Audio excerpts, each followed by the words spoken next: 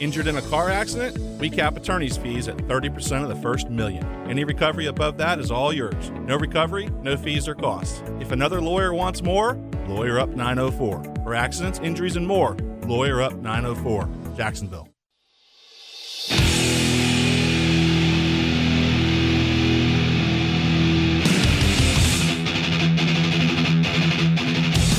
Into the Night with Rick Ballou on 1010XL 92.5 FM.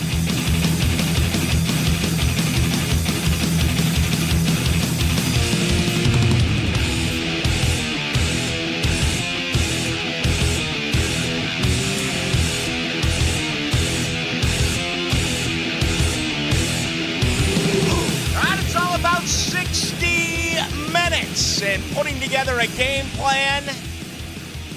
If done properly, I believe Doug Peterson can take his'n and beat Urine, then turn around and take Urine and beat his'n. I believe that. I do. 7th playoff game he will coach tomorrow night right here in Duval. He has won a Super Bowl. He has won 4 total playoff games. Enter Brandon Staley, and he is facing it right now, okay? Playing his starters deep into the game Sunday in Denver. Is it ironic? Perhaps. You know, I put my hand up a couple weeks ago when the Jaguars went to Houston, and, you know, I put a lot of research and a lot of thought into the program as I do each and every night, and ding! All of a sudden I was like, should they sit down Trevor? Should they sit down Travis? And my God, the mob, the mass, the purple people eaters, the gangrene, the steel curtain. I mean, you guys are coming at me from each and every direction. I'm talking about Henderson and Stroud and Hardy and Brackens and Darius and you name them, they came. And it was all the same. Ballou, you're so soft. Whatever happened to you? You don't play scared. You play these players. You play to win the game, even though it was meaningless outside of the fact that Jackson lost 8 straight in Houston. They got him out of there early. Trevor, one series in the second half. ETN didn't even get the ball in the second 30 minutes of play. But look at what happened in Los Angeles. The entire complexion of this game has changed with the loss of Mike Williams. Don't kid yourself. This is an enormous blow for L.A., who, if they're going to pull off this win and they have a legitimate shot, they are going to have to try to pick apart Jacksonville's defense. And they're going to do that with somewhat of a balanced attack, but I think most prominently it's going to be the play-action style of Justin Herbert. There's not anyone close to play-action opportunities, play-action passes that he threw this year, 215 of which. Okay, you need to be able to have some sort of a semblance of a rushing attack, obviously with Austin Eckler. And if you can do that, then everything else sets itself up. But what a major blow for L.A. Mike Williams not going to give it a go. My understanding is that he was on the team playing. My understanding is that they have also already landed here in Jacksonville, making their way to the hotel. So coming up tomorrow night, what a ball game it should be. All right, absolute pleasure to have you with us. Middle part of January, playoff football right here in Jacksonville. I mean, this is what it's all about. What more could you possibly ask for? It's really a phenomenal feeling. And I've looked at this game every possible way that I believe that I can. We still don't know what's going to happen once they get out there and give it a go tomorrow night. I'm really calling for a high-scoring game. I'm surprised that the majority of the money this week has gone on Los Angeles. I'm also surprised that the majority of the money this week has come in on the over, and we'll check that in about 35 minutes with the Philly Rooster. He will join us live from Las Vegas.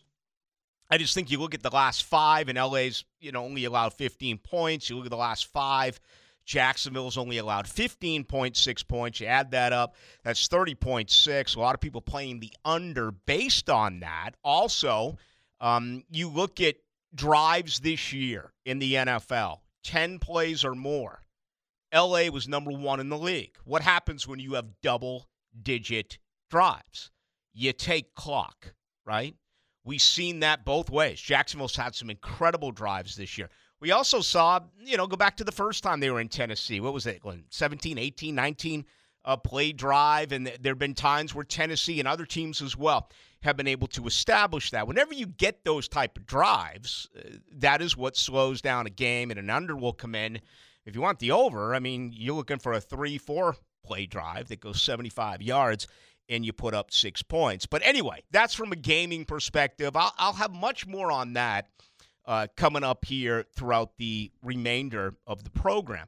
It now comes down to just doing a couple of things here. I really can't express how much of a loss this is with Mike Williams.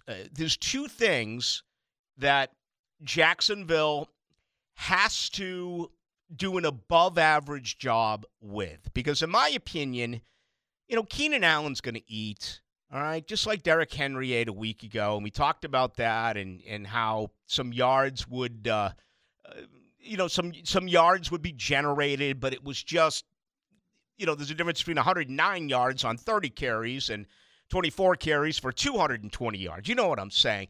Jacksonville allowed 109, and they were okay. And yes, I do understand that takeaways was the difference, and special teams and defense was the difference. But you're not going to be able to completely slow down Keenan Allen. All right. Over the last 8 weeks, he has 60 receptions. Over the last 6 weeks, he has 50 receptions. That is the most in the NFL. And they're going to move him all over the place. Is he going to be a guy now pressed a little bit more on the outside because Mike Williams is not there? They've used him in the slot. They've used him in some bunch type of packages.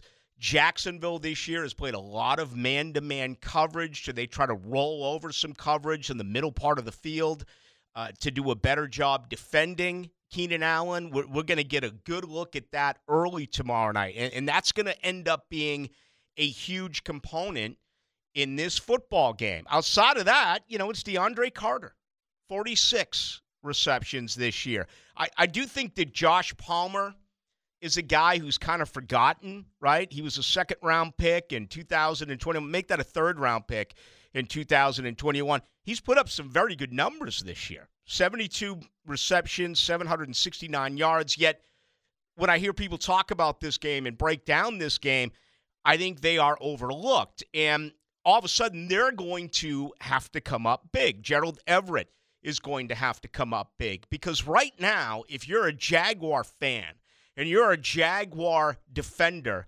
those are the guys that you let beat you, right? Stopping Austin Eckler and stopping Keenan Allen becomes primary responsibility 1 and 2. You've got to do everything you can with all of your resources to slow down the 2 most productive players on that football team. If you get beat by DeAndre Carter, I think you tip your cap. Okay? You get beat by Austin Eckler, we wake up the next day and check the box score, and we find out that Austin Eckler had 12 receptions for 88 yards and 2 touchdowns, and you got to ask yourself, what in the hell was this football team doing? They have struggled. Simple screens. They're incredibly vulnerable. And Jacksonville's the worst team in the NFL when it comes to defending running backs who catch the ball out of the backfield. Also, I don't know where I saw it. I wish I documented it, but it came out of L.A. The Jaguars are the 3rd worst tackling unit in the NFL. You know who has the most yaks this year in the NFL, yards after catches? Los Angeles Chargers, 2,542. So this is a very physical bunch as well. It's not one of those, you catch a 16-yard pass and bam, that's where you're tackled. Not L.A. They lead the NFL in yards after a reception, being able to break, contain, make the first guy miss, and, perhaps a second or third guy to bring you down when it's all said and done. All right. As always, tonight I want to be really active with you, the Jaguar fan. This is our last opportunity to talk, and I think Mike Williams really changes this game for the better. I hate the injury. I do. I'm not one of those guys. I don't care who you're playing or what it is, that you lose players. But that's part of what we're witnessing right now. Look at the two wild card teams that are going to try to win in the AFC this weekend. If either one of these two teams wins and Jacksonville wins, it would prevent them from going to Kansas City. Your reward, well, it's a trip to Buffalo. But we know that Lamar Jackson is not playing. We know that Tua is not playing. So there are injuries all over the place. And, when you look at this league, it's been a down year. A lot of people have complained about it. Al Michaels, Peter King, Tom Brady. You see what Al Michaels said about doing Thursday night games is like trying to sell a used car? He's here in Duval. I kind of hope he gets a bad meal. I do. I mean, Al is just he's got it all. He's a Hall of Famer. He's one of the greats that we have ever seen. But my goodness, has he ever become the ultimate get off my lawn, everything sucks no matter where I go type of guy. He's 78. If you don't want to do it anymore, leave. There's so many qualified, really good broadcasters out there that would love this gig. $1 million a game, though. Yep. It's hard to turn that down. To me, but why is he complaining all the time? That's the point I'm trying to make. I mean, listen, I love to complain. What do I complain about? I complain about teams that I love who aren't playing well. Al Michaels complains about the product, man. The officials suck. Instant replay sucks. The quality of play sucks. The two teams you asked me to go on out and broadcast the game for. So, I mean, he's just absolutely miserable. And it's really a sad end to one of the greatest broadcasters in the history of television sports. I don't care what type of era we've been in. I couldn't believe the comments I read earlier today. Anyway, getting back to what I was trying to say. Despite Al Michaels, okay, there's a lot of good teams playing really good football right now. San Francisco, they've won 10 in a row. Cincinnati, they've won 8 in a row. Buffalo, idle this week.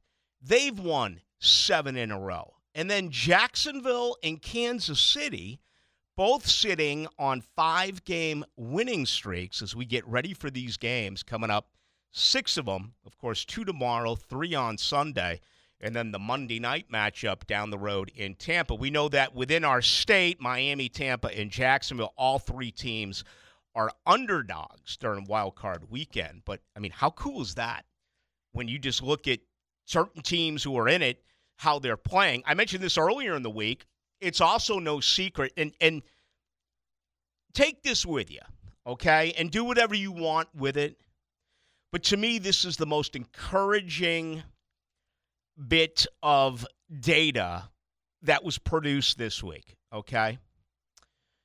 32 teams, only 10 quarterbacks started every game. 8 of those 10 quarterbacks are in the playoffs, okay? That includes Trevor Lawrence, and he's 23 years of age. That right there, regardless of tomorrow night's outcome, should be enough to keep your excitement level at an all-time high during the offseason. I don't want to look at the offseason. I'm just merely giving you facts here, okay? You've got your man, and he's going up tonight against a 24-year-old. They're both making their first ever playoff start. We're going to get a winner. We're going to get a loser. We're going to have a happy fan base. We're going to have a disappointed fan base. What encourages me most about this game and about Doug Peterson, he is going to do whatever it takes to try to win this game. It felt like he didn't get that opportunity last week. Sometimes your hands are tied. There are times where, you can only take what the game gives you. But I've heard all week, is this when we see the old 39 Periwinkle, or is this when we see a version of a Jacksonville's Philly special? Are we going to get more counters? Why did Jamal Agnew only have 1 touch last week? He was phenomenal with his 6 returns. Doug Peterson has proven that in Philly, and he's proven it since he got here. Remember some of those early 4th downs, Jacksonville's side of the field, and what is he doing? He's trying to win. I think players play harder for coaches who are trying to win. 3 and out and a punt, like the 2018 AFC Championship game, that disaster by Doug Marrone and Nate Hackett.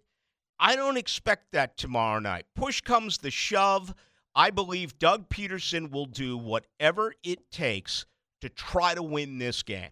And there'll be some second guessing if you don't pick up a first down. But still, as a fan, you can't have it both ways. Actually, you're a fan. You can. You can have it both ways. But if he's going to be aggressive, you got to live by the sword. You got to die by the sword. And I would much rather see Doug Peterson, if it happens the wrong way tomorrow night, go down swinging. Go down swinging the way that Reggie Jackson used to go down swinging. Go down swinging the way that Dave Kingman used to go down swinging. Don't go down swinging the way that Terry Francona put Manny Ramirez in as a pinch hitter. He said he had 2 bad hamstrings, and he went to the batter's box and took 3 straight strikes. He didn't even take the bat off his shoulder. He just sat there. 1, 2, 3. I said I wanted the day off. You know what that was? That was Doug Marrone last time the Jaguars were in the playoffs. That was Nate Hackett the last time the Jaguars were in the playoffs. They were Manny Ramirez. They sat and watched 3 balls over the heart of the plate and walked back. Said, hey, we had a good year, right? Good Doug Peterson did 2 weeks later. He physically went out and outcoached Bill Belichick with Nick Foles as your quarterback. Don't kid yourself. This is an enormous intangible, okay? I think LA's a better team. I think LA has more star power, okay? Jacksonville has the home crowd. Jacksonville has the head coach experience. This will be his 7th playoff game. To me, that is the difference. Give me Jacksonville 34, L.A. 31 tomorrow night. And what a football game it is going to be. All right, we are jam-packed over the next couple of hours. I cannot believe this. The only disappointment is we're doing the show sober. I feel like if the Jaguars are in the playoffs, I feel like we should be able to have cocktails while we're doing this show. What do you think, JJ? Everyone else I'm is way out. ahead of you, bro. They're all partying with the Frangie show. Look at this place. I mean, why not? Me and new guy Trevor have been drinking. Send Trevor, our intern, over to the old Glenn's Liquors. Let's snap them open and have a good time. I mean, wow, what a weekend. I mean, this is what you live for. I've been seeing a lot of new Jags gear around town. Love it. Saw some lady in my apartment complex, fresh Trevor jersey today. Everyone's feeling it. This is what you live for as a sports fan. I want this so bad for you people, okay? I mean, losing is great for my job. Losing is great for sports radio. You know what else is great? Winning. Winning is great. Now, I will say we don't get half as much feedback on the text line and stuff like that when they win because people love to complain. But losing year after year after year after year is just terrible. So I want this so bad for you Jaguar fans tomorrow night just to relish in the moment and enjoy it all. And then hopefully we'll be back here on Monday talking about moving on to the divisional round. All right, Shmunez Vision. They bring you opening comments each and every night. You know, if you got nosebleed seats tomorrow night and you can't see, I've tried to warn you. I've tried to tell you. Take advantage of these outstanding people. Shmunez Vision out at the beach, whether it is normal eye care, eye maintenance, or it could be a severe situation when it comes to medical or surgical eye care. Again, I had surgery more than 8 years ago. Just went in for a normal checkup to get an update on my contacts.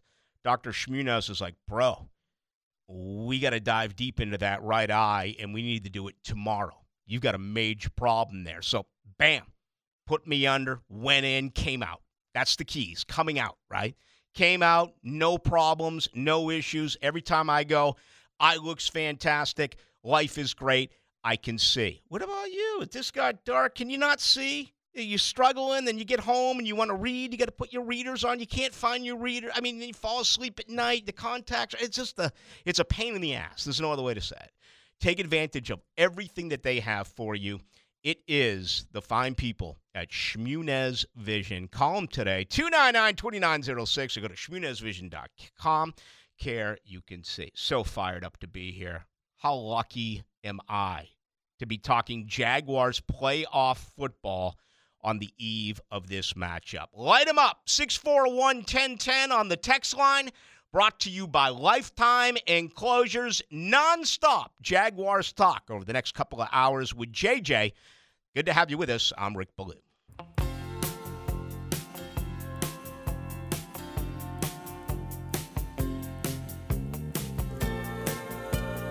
Into the Night with Rick Ballou on 1010XL 92.5 FM. All right, the Mac, their cover band, very good cover band, in town a week from Thursday. I may have a little something for you later in the program. Got to keep it here. Rick Ballou along with JJ tonight till 8, 1675 says, what are you talking about, Ballou? I don't think the Chargers can have an unhappy fan base due to the fact that they do not have a fan base. Well done. I mean, that is outstanding. You know, I did see somewhere that some L.A. fans were, like, complaining about how the Jaguars moving to London, this and that. It's the same fan base that just went from San Diego to L.A. What the hell are they talking about? I've also been told now that, not as though it matters because he's been scratched, but Mike Williams did stay back in L.A. We were told yesterday he would be on the team playing. And a lot of response here on Al Michaels. Some people think that the word hate is so unfair, and I do not feel that way.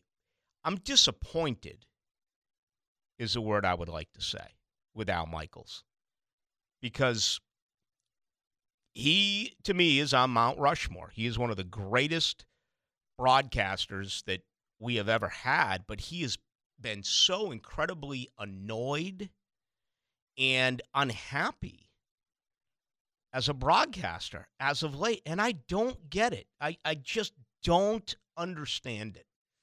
Anyway, you know, when I started in this biz, I held the microphone for Lynn Swann as a sideline assistant at Jack Root, and that great college tandem was Keith Jackson and Bob Greasy with Lynn Swann on the sideline.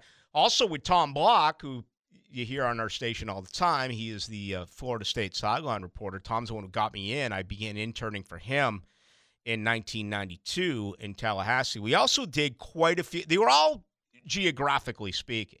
Okay, I did quite a few Monday night football games that were either in New Orleans or Atlanta. I believe I did a few in Tampa. And that's when Al Michaels was, part of the three-man booth with Frank Gifford and Dan Deerdorf back in the day. So I've been around Al for a little bit. I saw certainly, lowest common denominator was yours truly, making $75 a day, working like 10 hours. But that's how things began. So I had seen Al, and he was great back then. And the thing that sticks, I remember the one year we were in the Superdome. It was Block, myself, and one other guy. We sat there to kind of get the staging correct for those three. And then they came on, and they literally would spray paint the hair on for Al Michaels and a little bit for Frank Gifford. It was really cool. I had no, and I still don't know. I've never really been a TV guy for obvious reasons. Okay. To me, it's always been about radio. Yeah, I've always picked up hot chicks. That's because I know how to talk, kids. That's how I know how to, you need to have that gift of a little bit of a personality and know what to say, and maybe at times know not what to say. Today's kids don't have to say anything, right? All they have to do is get digits and send a text. I don't know if I'm jealous about that or if I'm happy about that. All right. Biggest concern. What is the biggest concern in this game? For me, it's stopping Austin Eckler. For me, it's a massive turnout offensively, starting with Trevor Lawrence. I think if they fail in either one of those two avenues, they are not going to win this game. This isn't going to be a low-scoring affair with, a last-minute defensive touchdown, which wins the game. I've called for a 34-31 Jacksonville victory. To me, it's one of those games where Trevor Lawrence has got to throw for 260, 270 yards, hopefully 3 touchdowns. But they also have a successful night when it comes to running the football with Travis Etienne. I mean, could this be a game where Jermichael Hasty gets a tiny bit of burn? Is this an opportunity now for Jamal Agnew to perhaps do a little something when it comes to running the football with some counters or some things along those lines? But, this is a defense that allows 146.8 yards a game on the ground. I think Jacksonville's got to get close to that number when it comes to rushing the football. And again, I think they got to be in the 260s, 270s range when passing the football. The good news is, if you're able to do one thing, the other should be easier to accomplish. If this game begins tomorrow night, and as bad as Los Angeles' run defense is, if Jacksonville struggles to run the football, then all of a sudden they're up against it, okay? And that puts that much more pressure on Trevor Lawrence and this football team to get it done in the air. I also believe that tomorrow night that doing some things early is very important. Jacksonville, that may be, and I almost said that may be the greatest untold story. That would be incorrect. It has been discussed here ad nauseum, all right? But Jacksonville can't get down again 10-0. They can't be down 17-0. You can't do it in this game. You cannot play come from behind the entire matchup tomorrow night. Jacksonville has to get back to where they're taking some clock, moving the football, and putting up some points, even if it's a field goal early. All right? They've got to do that if they are going to win this football game. To me, this is not the type of team that you want to climb back from, because even though they lost J.C. Jackson, their pass defense has been as good as any in the NFL the last couple of weeks. It has been absolutely spectacular. Biggest concern for you, JJ? I gave you 2. Do you got one for us? Yeah, Herbert just in general against this defense. I keep getting flashbacks to Jared Goff. Even the Cowboys game, even though they won, I mean, he was throwing it all over the yard on them. I think it's going to be a score fest, and I think the Jags linebackers are going to be in for it. It would be great if we could turn this into a wrestling type of gimmick and have a loser must cut his hair matchup tomorrow night. Oh, Samsonoff. How much? Samsonoff. Fabio. But, I mean, we could have Trevor in one side with those flowing locks. Oh, my God. And as great as Trevor's meme is, Justin Herbert's in a completely different category. Oh, man. you think Herbert's better? Oh, that thing just bounces and behaves. Wow, And I was going to say the opposite. That thing is, he's got all sorts of different conditioners and moisturizers. And, I think Trevor Lawrence is a guy who probably sneaks into a saloon every once in a while. I think Justin Herbert sneaks into only a salon. Okay, that's the way I'm looking at this. Trevor's much more blonde now that I'm taking a look at it and I'm really investigating. But Trevor's is just, it's long and straight. Yes. You can't do an awful lot with it. It's a lot more feminine. With Herbert, I'm sure you can get in there with product and make that thing wind tunnel tested and have him do all sorts of crazy stuff. Well, I might be going over to your side the more I look at it, but just better looking wise. I'm not talking about looks. I'm talking about hair. I'm man enough to say Trevor's a better looking guy than Herbert. It has nothing to do with looks. Look at the rock stars out there. They're ugly as can be, but they got long hair, and women just start taking garments off and throwing it on stage. I just said it earlier about how I'm not on TV. I don't know makeup. Women don't care if you're good looking or not. They care if you have long hair. They care if you have money. They care if you can make them laugh. Or have a radio show. Well, that too. By the way, we'll be at never mind. Has your girl ever listened to your radio show? My girlfriend? Yeah. She listens all the time. Does she? Yeah. Wow. Mm-hmm. I do things like this to kind of keep her on her toes. We've had quite a few people say that they'd be more than happy to stop by the Old Glenn's Liquors, which I don't know the name, to pick us up whatever it is that we want to drink while we're on the air. All right, Russian Standard Vodka. Man, we got such great listeners here on Into the Night and on 1010XL and 92.5 FM in general. All right, here's what I want to do. I want to bring in the Philly Rooster because I think it's very important to look at the money. All right, I know that there's a portion of you, a large portion of you, who are going to place bets on the 6 games this weekend. And, I've always been one of those that have told you for years and years and years to never bet on your team, because if you don't cover the point spread, can you fully enjoy a victory? Well, this is the type of game where that does not apply. Jacksonville is an underdog, and it's basically a pick 'em. They're the slightest underdog. My recommendation would be play money line, because you're going to get back a little bit more than you would if you're taking the +2 or +2.5. But I think this is one of those deals where you can kind of roll everything into one. Earlier in the week, the Philly Godfather told us he was teasing Jacksonville, taking it from +2 to +9. He was doing it with Cincinnati, who was laying, I believe, 7.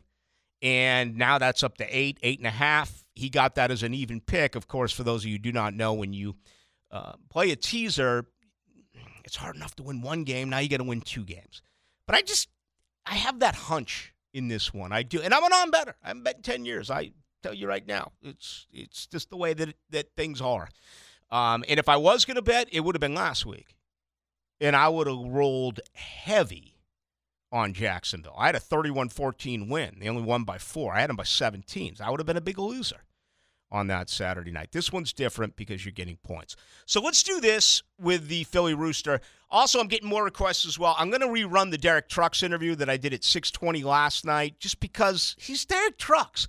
And if you didn't hear what he had to say about being a Jaguar fan and really his point of view in this matchup tomorrow night, it was just incredible. I mean, the fact that he's playing the national anthem for the first time ever with his wife, Susan Tedeschi, is cool enough. Yes, he has done it solo before. Yes, she has sung it solo before. But this is the first combined effort.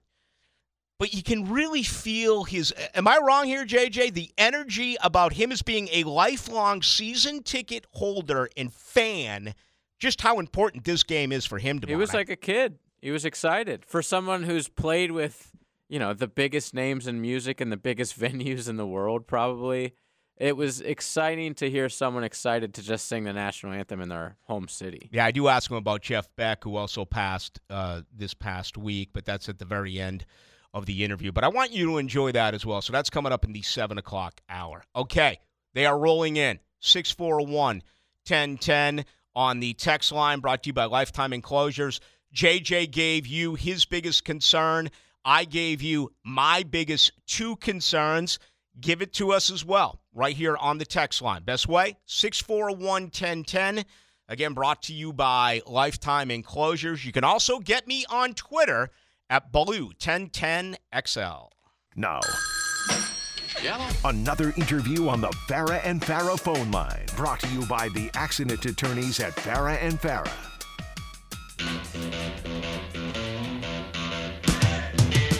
Into the Night with Rick Baloo on 1010XL 92.5 FM. All right, the Philly Rooster 30 seconds away. Man, look at the concerns rolling in at 641-1010. Here's one that says, my biggest concern is Jacksonville dropping the football. 41 drops this year for the good guys. L.A. has 27. So they've put it on the carpet as well. And, of course, they will not have Mike Williams for this football game tomorrow night. They average 3 points more a game with Mike Williams. 23.8 with him, 20.3 without. So I should say 3.5 points is the difference in production. They're going to miss him. And remember, the last time they played, he only had one reception for 15 yards. So Jacksonville blew him out. But for the most part, you had no Austin Eckler, you had no Mike Williams, you had no Keenan Allen. Let's bring in the Philly Rooster. He joins us here each and every Friday as we take a look at the money and the massive matchups that are coming up this weekend during Wild Card Weekend. The Philly Rooster. How you doing, buddy? Good, Rick. How you making out? Things are good here. It's a little chilly. It's a little cold, but it feels more like northern football, not down here in the deep south. Yeah, and I can't believe the regular season's over. I mean, this year, every year flies by, but those 18 weeks this year seemed like it was just a blip in the radar. Saw earlier this week that since the NFL merger, more than 40% of the games, it was the most ever, were decided by 6 points or less. Yeah, and look, let's face it. You could see the writing on the wall. Red Zone makes such a big deal out of, the witching hour and one possession games, and there's been so many questionable calls. I'm not saying things are fixed, but there's definitely a lean towards making not only the teams equal, but the games close. Mm-hmm. And I saw some calls this year that just made me fall off my chair. Like, this is crazy. Well, college and pro, you can go back to the semifinal weekend in college. There were terrible calls or non-calls there. Yeah, and it seems like they're always on the team that's trying to catch up. So it's you lay 7 on a game, you think you're safe, you're up 14 with 3.5 minutes left, and boom, touchdown field goal. Now it's a 4-point game. I know I asked you this before, but I wonder if it's changed at all. Are we at the point now where you really have to study the officiating crew? Absolutely. And, we look at it. I think it deserves more attention than even we give, and especially when you look at a crew that calls a lot of defensive penalties, and you have to look at the total because, a pass interference could be a 50-yard penalty that puts you in the red zone, without completing a pass, without doing any running game. And if you have a crew that calls a lot of that, you have to put that into the total as well as the side, depending on which is the better passing team. I'm going to dive into that deep in this offseason. Yeah, it's fascinating to me because, that's a great example. That's one of those, really major reward type of penalties if your team gets a 40, 50-yard pass interference. But, what about something that's simpler, officiating crews who call holding compared to officiating crews that do not call holding? That's another one. And, holding, it basically stops a drive. So that definitely helps the under. I'm a big proponent, and I was against this probably until 3 years ago, but I think they have to relook at pass interference because it's a game-changing call. Mm-hmm. You call a 40-yard pass interference, it basically guarantees a score. And, in college with the 15-yard, and I know the argument against it is they'll just interfere every long pass play, but I don't know. I think they have to relook at it, and NFL does a great job at that. Yeah, that's fair. If I could change 2 rules, I would change the pass interference in the NFL, and I would change your knee is down in college. I've never understood you can slip and touch the ground and get up. It's still the ball is or the play is blown dead. All right, Philly Rooster, let's get right after it. Obviously, huge game right here in Duval tomorrow night. It appears that most of the money so far this week has come in on Los Angeles. Now it's been known for a couple of hours that Mike Williams is out. Has anything changed? It has changed a little bit, and there's a lot of money movement every day on these games. But the big money movement will be the day of. But this game is really interesting to me. Opened 1.5 and 47. Like you said, a lot of Charger money came in, went up to 2.5 and 47.5. So the total creeped up a little bit. right now in Vegas, according to my sources, 51% of the bets are on the Chargers, and 54% of the money is on the Jags. That changed today. When I was preparing for this call, it was, earlier today, it was around 55% bets on the Chargers and 55% money. So Jags money came in today. It didn't move the line a whole lot. I'm not surprised at that because going from 2.5 to 1.5 or even 1 is not a big move in the NFL. 2 is not a key number. If this game went to 3, I would be shocked because that would take a lot of money to move this game up, even that half point, because 3 is such a key number.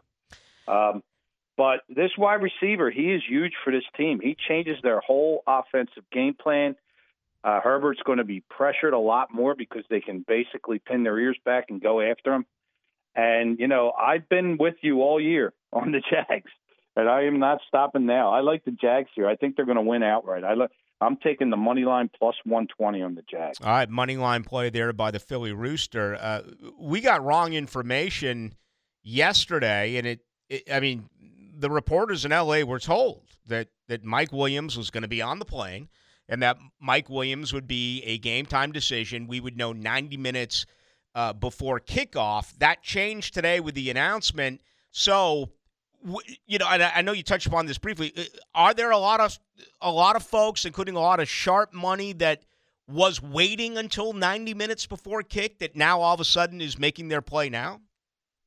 Yes. Some of that happened today. Some sharp money came in on the Jags today with that information. A lot of guys were waiting to see what the line did.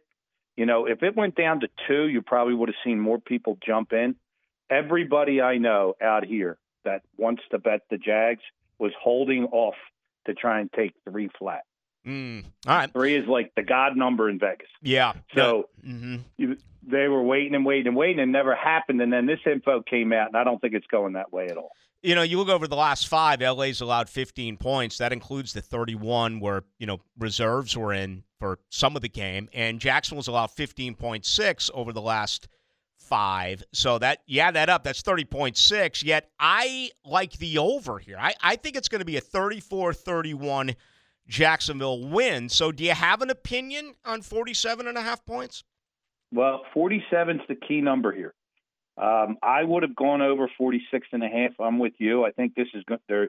Both of these teams got their offenses together near the end of the season. So the Jags just turned it on the last 4 games, as you know. So I definitely leaned over, but I'm a student of the numbers, and once this thing hit 47, I was out on the over.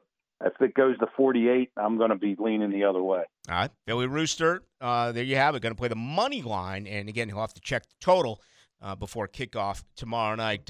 Give us all your info, Philly Rooster, so our listeners out there can get up with you. Yeah, at Philly Rooster on Twitter.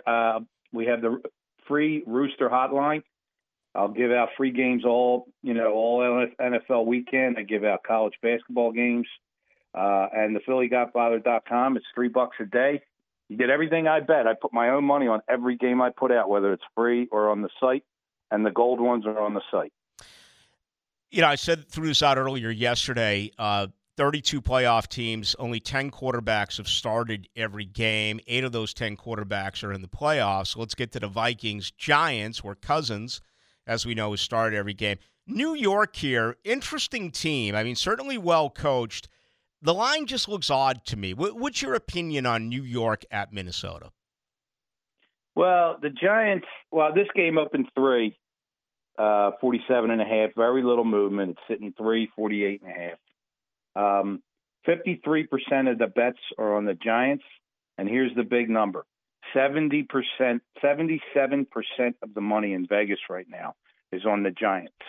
Really? This is a game, this is a game where squares or, home bettors or the public, whatever you want to call it, and the sharps agree. The Giants is the move here. Now, the Vikings are a 13-4 team, but they won all their one-possession games. Both of these teams played very comfortable from behind. And I think the thinking is when you have 2 teams that are comfortable from behind and play a lot of one-possession games, you always take the 3 points or higher. Yeah. Yeah, it's amazing. If you look at Minnesota, I mean, you pointed it out. They're 13-4, but their point differential is -3. When's the last time that's happened? Would have to go back and look. I would venture to guess it probably has never happened on a team that's 13-4. But like I said, they're very comfortable from behind. But the problem is, so are the Giants. So you look at these two teams, who does that give the edge to? The Vikings are only 3 because they're home. It is a good home field advantage team, but both teams are comfortable playing there. I lean Giants here. I'm going to take the Giants +3. Just the thinking, when you got two teams like this that are comfortable, give me the field goal and we'll see what happens. All right, both sides here, bets and money, really favoring the New York Giants, especially the money. What did you say, 77%? Right now, 77%, which that's a very high number. So, like I said, all the big bets are on the Giants. Now, again, game day is when you really have to look at these splits. Mm-hmm. Yeah, no doubt about it. All right, let's wrap it up with Tampa. They do play host to Dallas. They met in week 1, kind of like the game here with L.A. and Jacksonville in week 3. I don't think you can really gauge all that much from a contest played that early in the season. I don't know how to figure out Tampa Bay. Maybe you do. What's your opinion here on Monday night? This game opened Cowboys 3, 45.5. Bucks took some money, sitting 2.5, 45.5.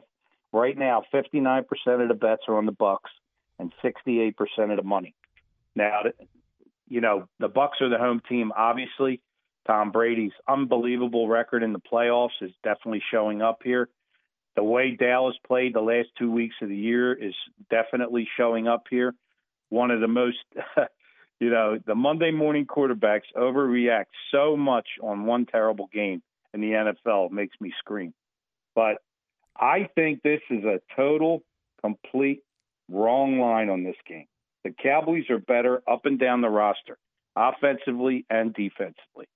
You're looking at a Cowboys team that, in my opinion, in this game should be at least 6 in Tampa Bay against a team that cannot run at all. And once you pressure Brady at 45 years old, he is done. This is the easiest game on the board for me this week. Give me the Cowboys -2.5 for a huge bet. All right, big play there, liking Dallas on the road Monday night. Each and every one of these 6 games, it is a rematch. The 3 that we left alone are meeting for the 3rd time because it's a divisional game. Seattle at San Fran, Miami at Buffalo with a backup quarterback for the Dolphins, the Ravens in Cincinnati with a backup quarterback.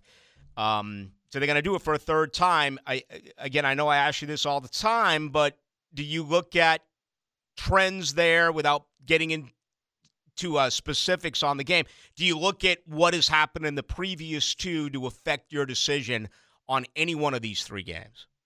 I do. And, I'm not a trends guy. Like if you tell me the last 40 times it was raining in Minnesota, the underdog won. That's not a trend to me. But when you give me a current trend, like, Cincinnati beat the Ravens the last 2 times they played, or, something recent, we definitely look at that. And we definitely look at the games that were played earlier in the season and the coaching adjustments that were made, not only from game 1 to game 2, but from first half to second half. Mm-hmm. And that's where coaching comes in. When you've got a really good coach, it's very hard, like an Andy Reid or Bill Belichick, very hard to beat these guys twice and almost impossible to beat them 3 times. Yeah, and that really is figured into my decision. I'm taking Doug Peterson over Brandon Staley tomorrow night. It's as simple as that. I think he's a better coach. I think you got the better coach and the better quarterback. Let's face it. Yeah. The Herbert has not proven to me to be in that upper echelon, and I think, I think Trevor has creeped into that discussion. I'm not going to say he's there yet. I can't wait to see this game. I think this will vault him into it if he has a really stellar performance, which I'm hoping he does. But Herbert's not there, and I think he can get jumped over by Lawrence this weekend. All right, Philly Rooster, once again, please give your info to our listeners. at Philly Rooster on Twitter. Tune in for the Rooster Hotline and the PhillyGodfather.com. $3 a day. Come have some fun. Appreciate it as always. Best of luck in all your plays. Thanks, Rick. You too. There he goes. The Philly Rooster. He's taking the Jaguars, getting 2.5 points. He'll take a look at the over tomorrow night. Likes New York plus the 3. Made a lot of sense with that reasoning because I'll tell you what, I'm looking at this cross-eyed and I'm like Minnesota. Minnesota big, but 13-4, and they're -3 as far as point differential. That is amazing to me. Let me see here as I head to this break. I got to hit it right now. The Jaguars are what? Plus 57. The Jaguars are plus 54 in their point differential. All right. Los Angeles is plus 7. All right. I've been giving you third down numbers all week, red zone efficiency numbers all week, and they're all very important. There's no question about it. But isn't point differential kind of important? I mean, last year the Jaguars were -12 a game. -12 a game last year. Right now this year, plus 54 for the season. An unbelievable turnaround, both by their offense and their defense. All right, let's get back to some of your thoughts on this. Also, the Derek Trucks interview is coming up at the top of the hour. Derek Trucks and his wife Susan Tedeschi, they will play the national anthem tomorrow night right before kick here in Jacksonville.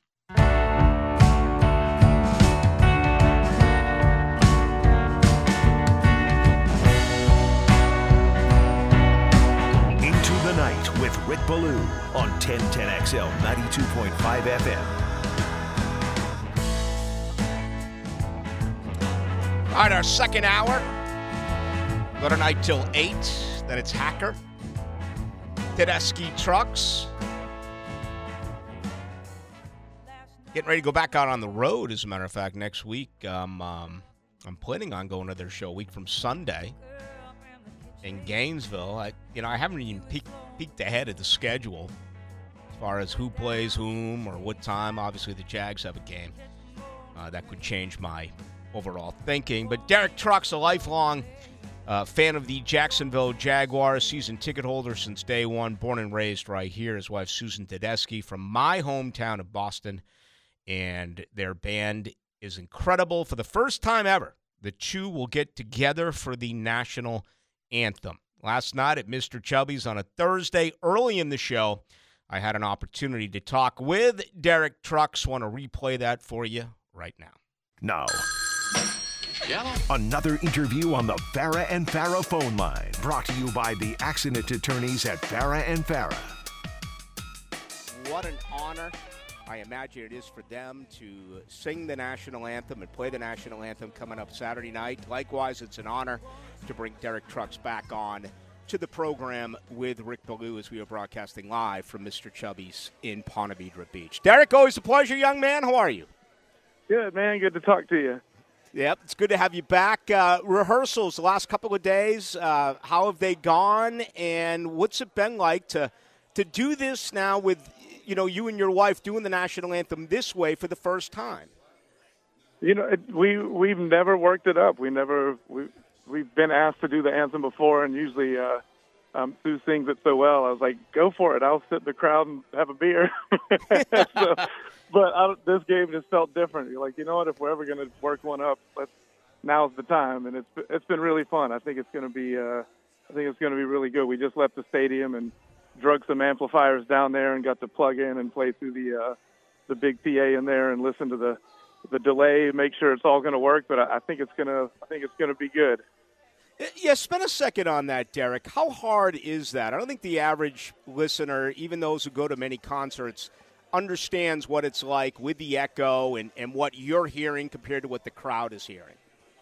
Well, most music venues you don't have that too bad, but when you're playing like when I know Sue has sung the anthem in baseball stadiums or football stadiums, and they're just not made for sound. So when you sing, you hear yourself singing a second or two later, and if you're not focused, it's easy to get lost in the mix.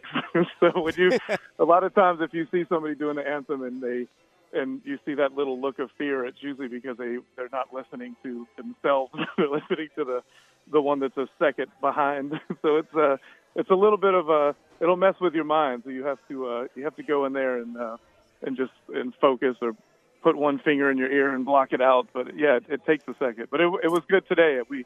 They let us go down a day early, or 2 days early, to go test it out, and that guitar amp sounded good, and the PA held up. So I think we'll be in good shape.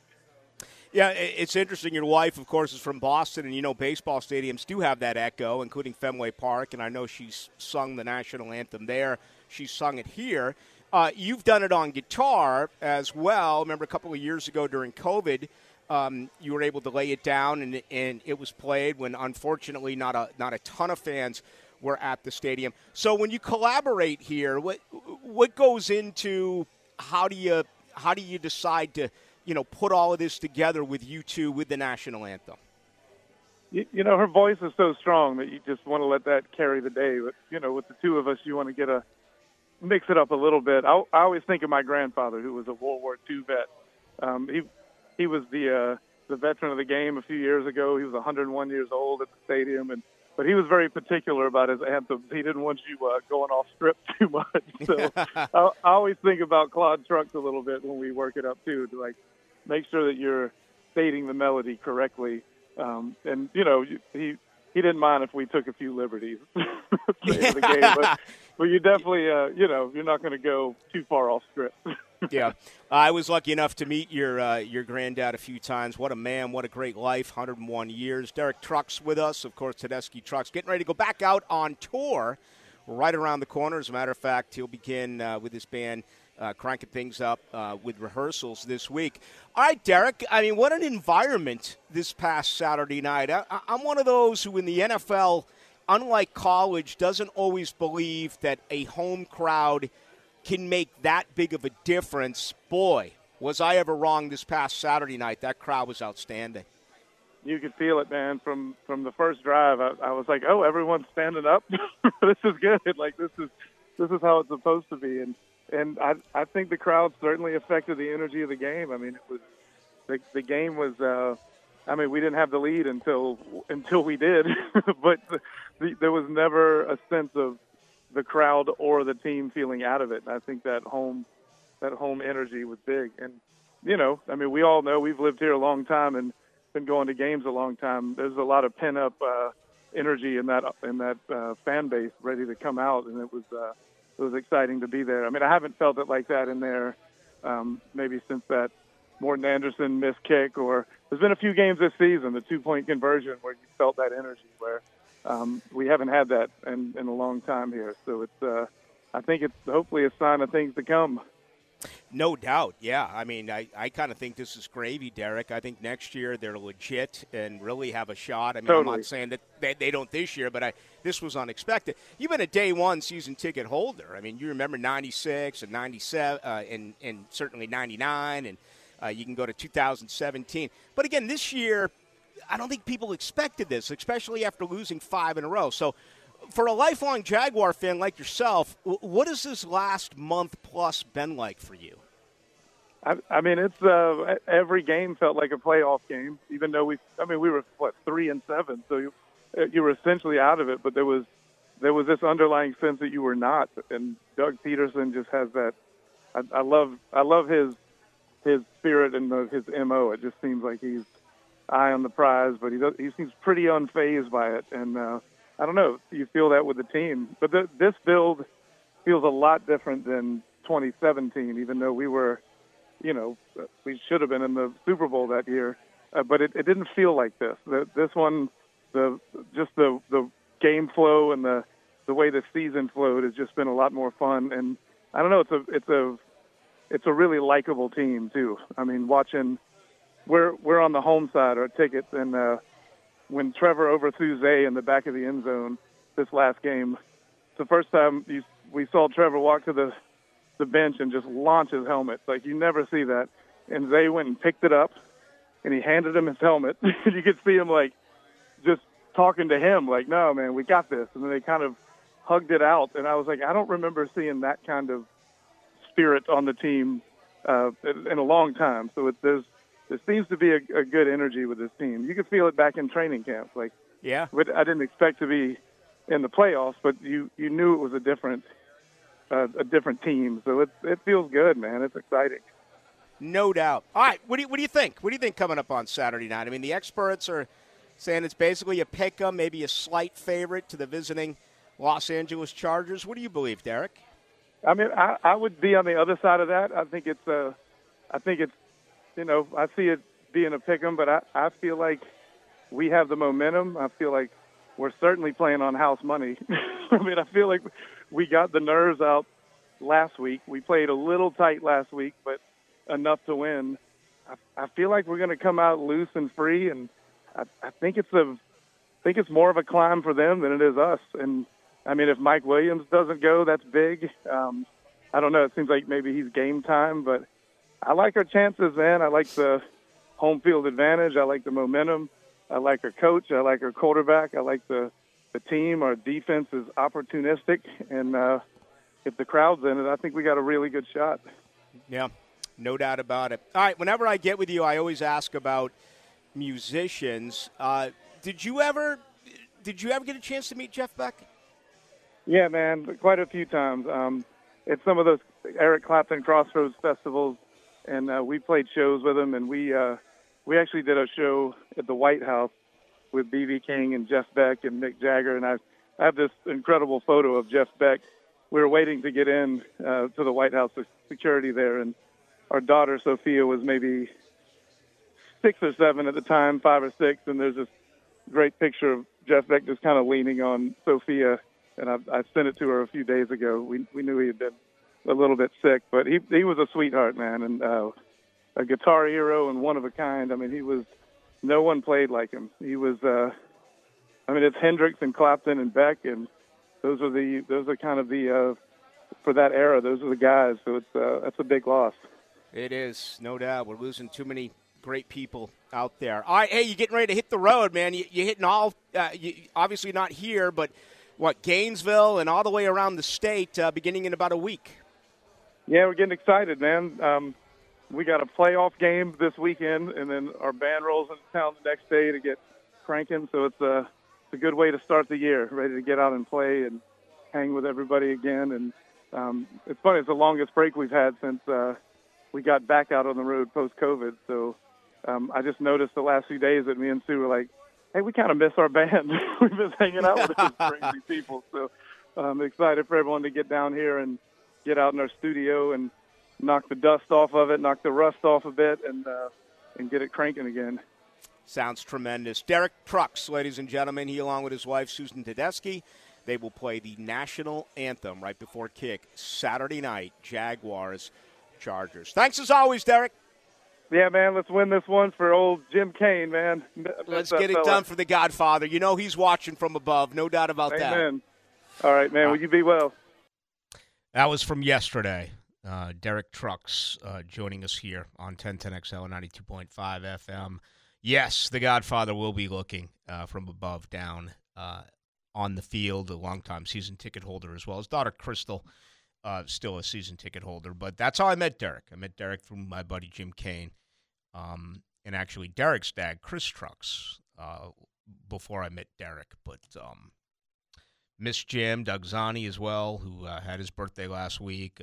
Derek and David, his brother, and Chris Trucks, all were at Doug's funeral when he passed a couple years ago. Just great people. I mean, just great Jacksonville people. And let me tell you something. He is a huge Jaguars fan. And I want to replay it for you because I want you to hear the emotion about how you know as a Jag fan that, minutes don't go by that you don't think about this game, right?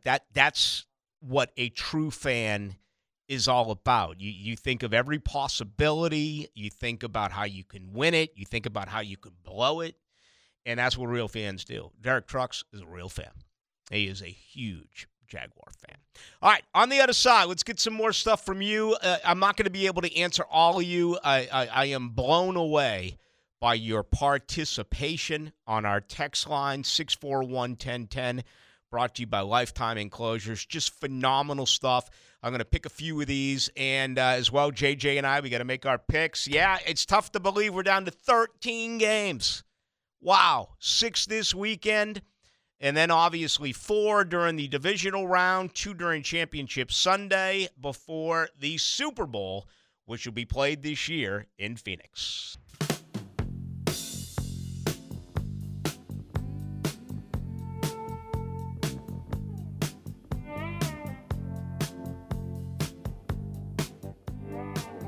Into the Night with Rick Ballou on 1010XL 92.5 FM.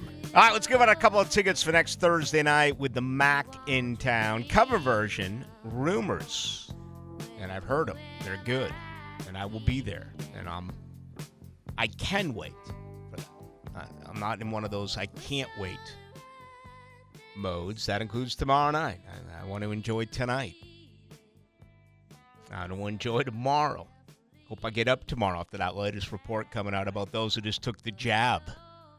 I'm going to drop dead, maybe on air. If that happens, you think I'll get my name in the newspaper? What do you think? Died suddenly. Definitely not because of the vaccine. I can't believe the comments after the fact. People are like, well, finally good. There's some good news on Friday the 3rd. I mean, people are like, and people are dying, and the other side's like, applauding it because, they didn't take the jab. It's amazing. I mean, we're talking about great Americans. All right. Enough's enough. We're all, as Jim Morrison once said, no one here is getting out alive. Some are just going to go quicker than others. How do we want to give these away? I'm going to do it right now. Peter Green was right there with Mick Fleetwood and John McVie as one of the original, founding fathers of Fleetwood Mac. Unfortunately for Peter Green, he kind of went the way of Syd Barrett, and his mind exploded because of chronic drug use and problems with mental health. He wrote a song that was fantastic. You never really heard it by Fleetwood Mac. However, Carlos Santana took it and made it a major hit. It's a song that you will still hear today on classic rock radio. Okay? What is the name of that song? We'll take the first caller at 641-1010. I'm just going to put you straight on the radio, so keep the radio turned down when you're calling in, because I'm going to pull you up. I just need the name of the song, and you'll get 2 tickets. We'll see you out there Thursday night where Rumors of Fleetwood Mac is playing out in Orange Park, and I'm really looking forward to this concert. It should be a whole heck of a lot of fun. Again, the number is 641-1010. If you'd like to get on in, I'll just grab these calls, 641-1010, if you would like to see Rumors coming up a week, or not even a week away. It's coming up this Thursday. All right, let's grab some calls. First up, you're on with Rick Ballou. Who is it, please? It is Black Magic Woman by Peter Green, but sung by Fleetwood Mac and Peter Green originally. You got it. You got 2 tickets. Are you going to be able to make the show? Who is this, by the way? My name is Jim. Are you going to be able to make the show? Absolutely. Well, great. Hang on the line. You get to talk to JJ, and we'll see you out there next Thursday. All right, great. Appreciate it, Rick. All right, thank you very much. Yeah, Black Magic Woman. So there you go. Santana. Man, what a version they had. I've told this story before, but one of the last times I played golf with Derek Trucks was right after the Warriors beat the Celtics for the NBA championship. And Carlos Santana, I guess, is a huge Golden State fan. I didn't know that. But obviously, Derek's wife, Susan, is from Boston like I am. So we were playing golf, and all of a sudden he shows me this. It was a text that he had just received from Carlos Santana of him kissing the Larry O'Brien trophy. Pretty interesting. So good stuff there. But congratulations, Black Magic Woman. 9846, hey, Baloo. I know that Trevor has been held out full practice for the last few weeks after the injury. He's not been upgraded, yada, yada, yada. Is he still doing only mental rep? He's been practicing on a limited basis, and here's what we do. Here's what we do know. We don't. Because you're allowed to go in when they stretch, once they get to any team activity, any team drills, the media does not have accessibility. But this has been the standard for him over the last 4 weeks. Nothing changes. He is going to play. So I would not be concerned about that, honestly. I just wouldn't. Man, look at all of these coming in. I'm trying to get a couple of them. Let's see. 89-84. Oh, yeah. Baloo, biggest concern, Trey Herndon anywhere near Keenan Allen. That is going to be very interesting in itself. Is the whole offensive design now by Joe Lombardi? How is he going? Because taking away Mike Williams is a bona fide deep threat, big play wide receiver. Keenan Allen has 60 receptions over the last 6 weeks, or last 8 weeks, 50 over the last 6. And, they do all sorts of things with Keenan Allen. You can line him up on the outside. You could certainly look for mismatches and put him in the slot. I would expect a lot of that coming up tomorrow night. I think that absolutely is going to be part of what they try to do. They also run, bunch type packages where, different routes all coming, different concepts all coming together in a group. And, what is Jacksonville going to do in that situation? Are they going to play man-to-man coverage? Are they instead going to perhaps play a little bit more zone? I don't have the answer for you there. We'll find out. Allen caught 10 of 13 targets on third downs over the last couple of games. All right? He has been the go-to guy. I also read earlier today, Jackson will play cover one, which is man, as you know. I got a very smart Jaguar listening football audience. 58% of their snaps this year, they played man. So, does Darius Williams take that on inside? Williams struggled in the slot. Trey Herndon's been better since he was scratched, a healthy scratch for a couple of weeks. I think it's more of the fact that Williams has been that much better on the outside opposite Campbell with Herndon inside. They're clearly in the market for a slot guy. A month ago, they were clearly in the market for another corner.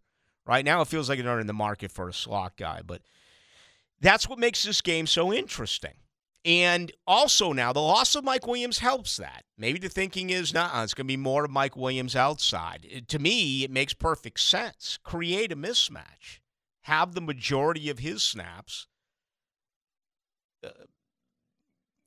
they're at the slot position. I don't know what they are going to do. 8902 says, JJ's right on the money. Linebackers can't cover tight ends. Yep, there's no doubt. They can't cover tight ends, Gerald Everett. They can't cover backs. They're the worst in the NFL when it comes to covering running backs, catching the ball. That can't be the case tomorrow night. You just cannot allow that. And again, the Chargers are number 1 in the NFL in yards after reception. 2,478 yards. That's too much. The Jaguars are, as I said, worst at covering backs out of the backfield. They're also the 3rd worst tackling unit in the NFL. This defense is bend but do not break. And the thing that really sticks out is, 27 takeaways this year. Takeaways tomorrow night obviously are going to be huge, but if you're leaning on your defense again, folks, you have to consider this. What Jacksonville has done the last 3 weeks is very promising, okay? They've only allowed just over 15 points a game over their last 5. The last 3 games, they've only allowed 1 touchdown and 5 field goals. But they've gone up against Zach Wilson, Chris Streveler, Davis Mills, Jeff Driscoll, and Josh Dobbs. Justin Herbert is in a totally different category than what Jacksonville has faced as of late. And Jacksonville has one of the worst pass defenses in the NFL. They do not create enough sacks. There are some people right now that are down on the offensive line in Los Angeles. And if you have noticed, Justin Herbert has been rolling out a lot more than he normally does. He also is number one in the NFL when it comes to the play action. So if Austin Eckler is having any success at all running the football, look for L.A. to take some shots. This is a big game for Joe Lombardi. He's heard about it a little bit in L.A. This whole staff could be under fire after the Mike Williams deal, especially if Sean Payton is lurking. I mean, this could be a fired because the guy they're going to hire they think makes them that much better. And I believe in coaching. I think there's a huge edge here for Peterson over Staley. You know Jacksonville and Doug Peterson, you know they're going to try to win this game. They're going to take some chances. I would expect the same thing with L.A. Again, there's not a team in the NFL who had more offensive plays this year of 20 yards thrown in the air completions, okay? L.A. was in the top 3. I hate to do this to you. Jacksonville was number 1 in the NFL. They allowed 25 receptions in the air of 20 yards or more. This is a pick your poison. Jacksonville is bad as a passing defense. L.A. is bad as a rushing defense. If you could improve either one of those two on that side, for either one of those two teams, that's the difference of the game. It is. The flip side being the quarterbacks have to perform well. They've never played in a game of this magnitude. This is the first ever start for Lawrence and the first ever start for Herbert. I can't imagine what it's going to be like in pregame. And as great as Trevor's been this year, he hasn't done a lot lately. The last 3 weeks, he hasn't. 1 touchdown pass in the last 3 weeks. Trevor Lawrence tomorrow night has to light up Los Angeles. And I think that becomes easier to do if Jacksonville can run the football. Okay? For the record, and you may argue with me, I would rather have a porous pass defense than a porous run defense. Because if you can just line up your big uglies and run it right down their throat, you're taking clock with you, and you can take over the ditch and take over the game. Passing offense, I still think, even though this has become a passing league, there still is more of an opportunity for a turnover or a takeaway, a strip sack that we just saw, an interception. Again, Jacksonville's really done a great job making some big plays on that side. So they could give up a lot, but then all of a sudden, make a big play. I better throw in there as well, okay? Yo, Travis Etienne, hang on to the damn football. You can't be fumbling. I mean, what does he have this year? 6 fumbles, 3 lost? Let me see as we head to this break. Let me look up Travis Etienne this year. That it's really he has 3 fumbles, 3 lost on rushing. I want to say he's got a couple receiving. 5 fumbles, 3 lost. All right, so he's got 2 as a receiver. So, yeah, 5 in 17 games. Better in pass protection. I think we gave him credit for. Not perfect, but better. Receptions down a little bit this year. I think that'll increase beginning next year. But for him, it's about running the ball. I mean, listen, he averages 5.1 yards a carry. L.A. allows 5.4 a rushing attempt.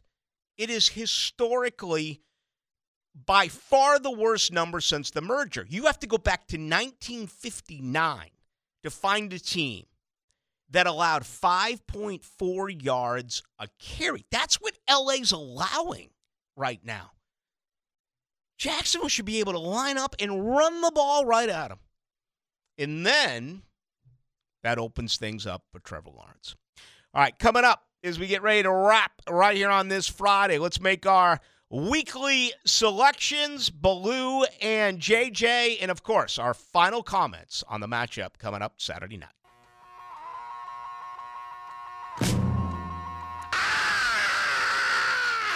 You say you want a revolution, well, you know. Into the Night with Rick Ballou on 1010XL 92.5 FM. Jacksonville in the playoffs right here at home. They'll do it for the 5th time tomorrow night.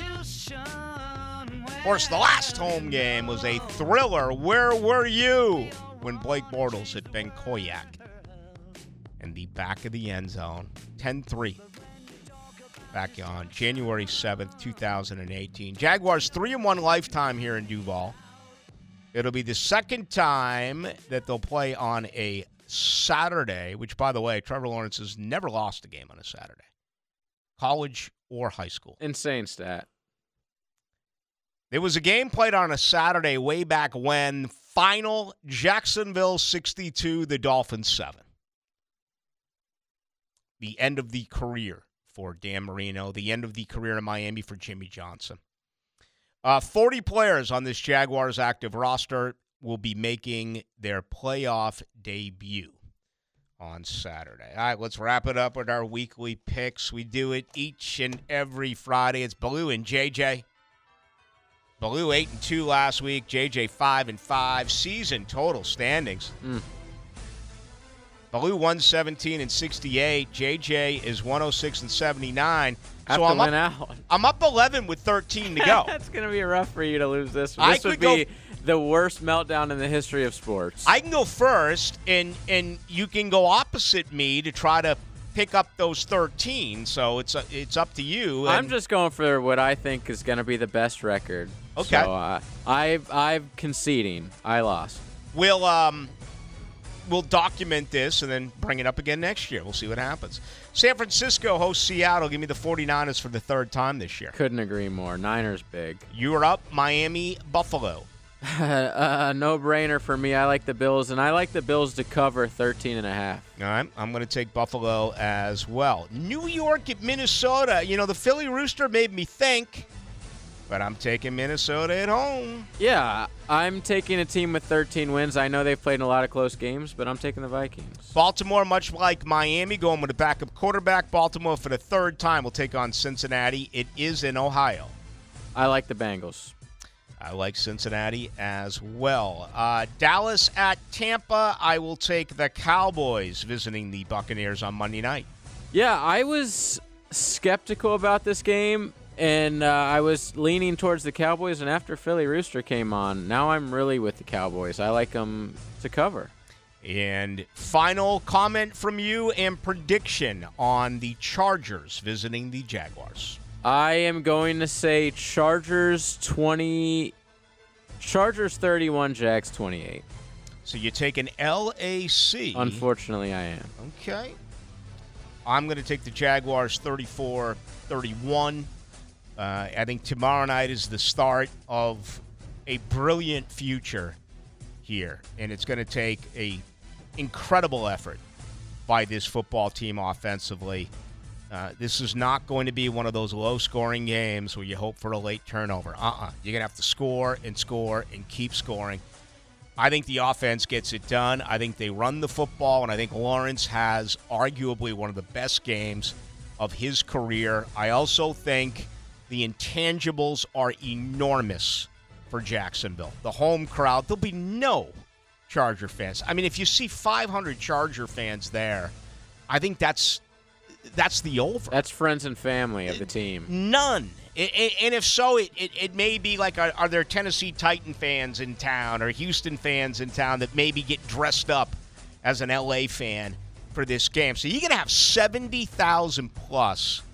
And the crowd last week in a low-scoring event defensively was huge at the end. I also love, Doug Peterson, to me, head and shoulders above Brandon Staley as the coach. So I'm going to take the Jaguars 34 to 31. And, folks, leave early. Get in early. It's going to be a mess downtown. Okay? Get into the stadium as soon as you can. You certainly want to see Derek and Susan play the national anthem and just all of the pregame hype. I mean, consider going in real early and watch them warm up. That's always something that I have thoroughly enjoyed. Be safe. Have a designated driver. I'll be out there early tomorrow. I'll see all you folks at the bank. It is going to be a blast. No question about it. Thank you to Derek Trucks. Thank you to the Philly Rooster. Thank you to JJ. My name is Rick Ballou. I don't check the text line now that the show is over. If you want to get a hold of me, do so on Twitter.